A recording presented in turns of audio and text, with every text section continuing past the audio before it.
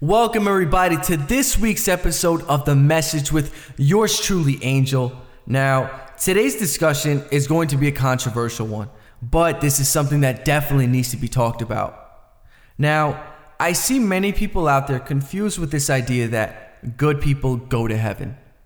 Now, wait a minute, Angel. Are you trying to tell me that good people don't go to heaven? Now, before I go on and answer this question, I'd like for you to first know that I am a Christian. And while I respect every religion in the world, I'm only going to refer here to what the Bible says. So if you don't even believe in it, that's fine, and I completely respect that. But I do encourage you guys to have an open mind to what I have to say in regards to this question. Now, this episode, I'm really hoping to be a wake-up call to those people who believe in Jesus, but are a little bit confused to what that really means. And that there's actually a big difference in following Jesus as opposed to just believing Jesus exists. So let's cut to the chase, Angel. Do good people go to heaven or not? Well, the answer first lies in what you mean by that question. Do you mean that heaven has good people? Then yes, it does.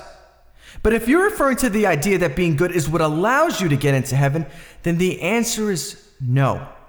And throughout this podcast, I'm going to explain why being good to make it to heaven is actually the wrong idea of looking at salvation. And it's really a lot deeper than that. I first would love to know where this idea even started, because nowhere in the Bible does it even mention that doing good gets you to heaven. And to disprove this notion, in the Bible, Titus 3:5, it says, "Not by works of righteousness which we have done, but according to his mercy he saved us, by the washing of regeneration and renewing of the Holy Ghost."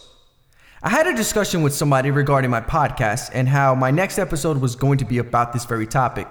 And they began to mock God and how they felt they can get into heaven off their good works alone. I then began to tell them this following story. So I remember watching a video one time in which a pastor is retelling an incident on the radio station, and the host who didn't believe in Jesus said something to him along the lines of, "Well, I'm a good person, so I'll make it to heaven anyway. I don't need to believe in Jesus. I'm a good person. I'll make it to heaven." So then the pastor then replied with an amazing metaphor to how it looks when someone who does not have a relationship with Jesus tries to go to heaven. The pastor asked him, think about knocking the door on your best friend's house and telling him that you're going to move in. That's your best friend, and he knows you, so of course he's going to help you out and move you in, right? And that's how Jesus is with us. But the opposite occurs with someone who does not know Jesus. What if you knocked on a random person's door and told them, "Hey, I'm gonna move in"? Now, surely he'll say no, right? But why? Because he doesn't know you. And that's exactly the way it is with God.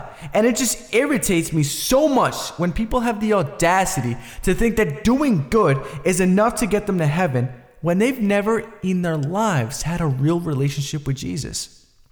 And believing God exists isn't enough either, because guess what? The devil also believes God exists. The salvation lies in knowing who that God is and following him. Doing good doesn't earn you salvation, because that notion alone makes you self-righteous.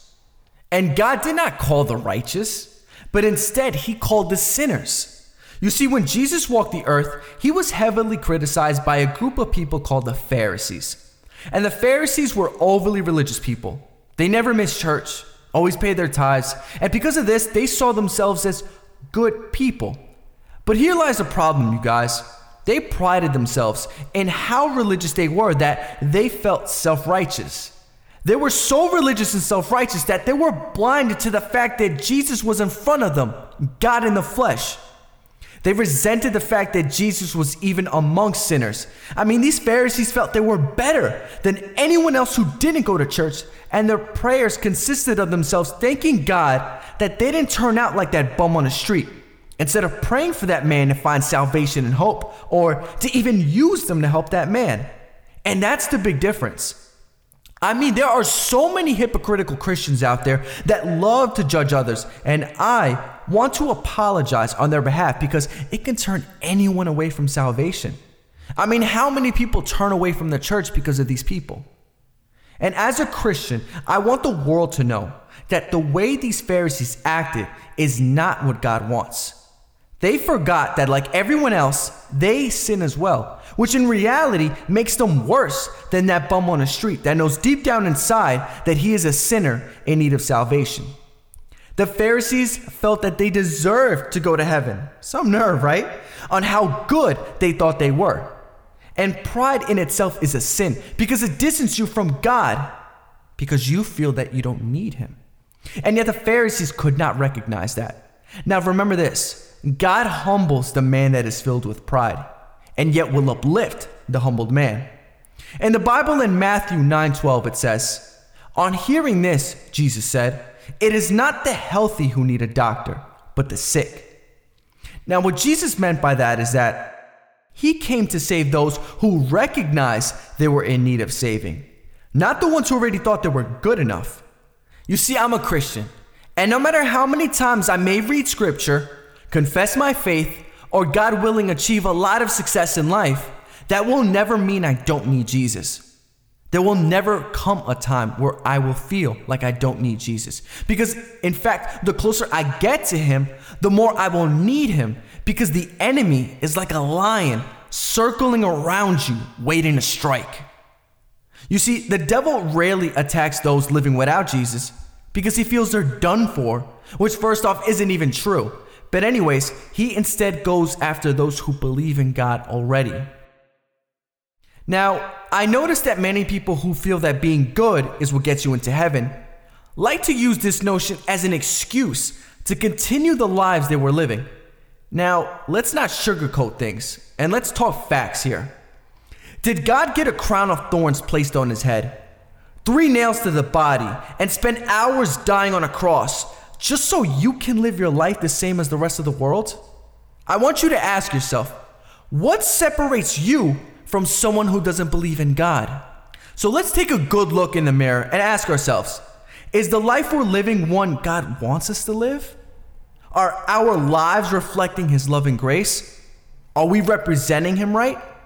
Is being in a club getting wasted something that would make another person go, gee, that person is definitely Christian?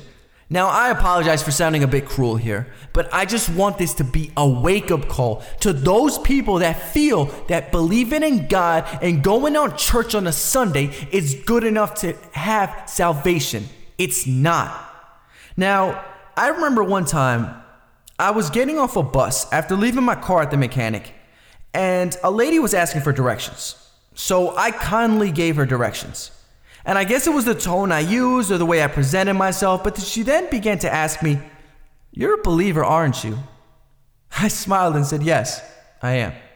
This is what I'm talking about, you guys, because not once did I say that I believed in Christ or anything related to my faith for that matter, but it was the way I lived that did the talking for me. Believing in Jesus or going to church, folks, means absolutely nothing if we're on the weekends getting wasted drunk, doing drugs, and having sex with people we aren't even married with. But Angel, I'm not harming anybody. The problem is that you forgot that when Jesus died on the cross, he paid the price for you on there, and the body you have is not yours. You see, in the Bible, 1 Corinthians 6:20, it says, "For you were bought with a price. Therefore glorify God in your body and in your spirit, which are God's." So if you believe in God, again, I want you to ask yourself, am I glorifying God with the way I live? We have to understand something. Nobody in this world deserves to go to heaven. Sin, pain, agony does not exist in heaven. So how can a man be in heaven when he has sinned? I mean, God and sin cannot coexist. This is why when Jesus was on the cross, he asked, "Father, why have you forsaken me?" Because this is the first time in Jesus' life that he was separated from the Father. Because when he took in all of our sins on that cross, he was no longer sinless. He had sin for the first time on him. He is the reason we can make it to heaven.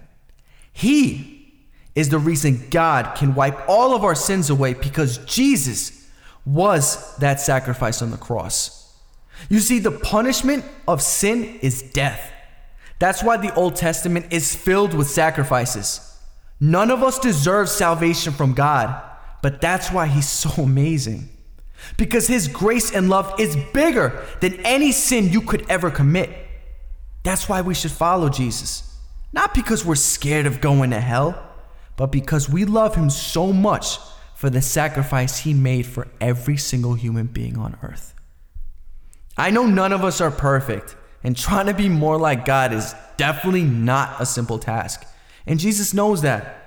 There's a reason true Christians don't fit in with society, because it represents the complete opposite of what we stand for.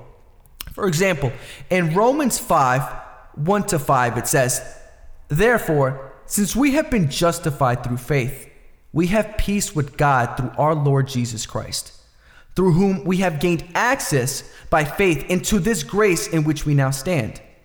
And we boast in the hope of the glory of God. Not only so, but we also glorify in our sufferings, because we know that suffering produces perseverance. Perseverance, character. And character, hope. And hope does not put us to shame, because God's love has been poured out into our hearts through the Holy Spirit, who has been given to us." Now, if you hear this podcast and you realize that the life you've been living has not been one that has been pleasing in God's eyes, and you want to change that, then please, I'd like for you to pray this prayer along with me. Father, I know that I have broken your laws, and my sins have separated me from you. I am truly sorry. And now I want to turn away from my past sinful life towards you. Please forgive me and help me avoid sinning again. I believe that your Son, Jesus Christ, died for my sins, was resurrected from the dead, is alive, and hears my prayer. I invite Jesus to become the Lord of my life, to rule and reign in my heart from this day forward. Please send your Holy Spirit to help me obey you and to do your will for the rest of my life. In Jesus' name I pray. Amen. Now, if you prayed along with me from the bottom of your heart, I want to be the first to say that I am so proud of you. You are now, from this day forward, a follower of Jesus Christ. Your life will never be the same. But it doesn't end here, folks. The next step now, invest in a good Bible, attend a local church, and begin to read the scripture and getting to know Jesus Christ, our God that loved us so much that He came down to earth to die for us when we didn't deserve it. Now, this journey won't be easy. The devil hates what has just transpired and will try his very best to get you away from God.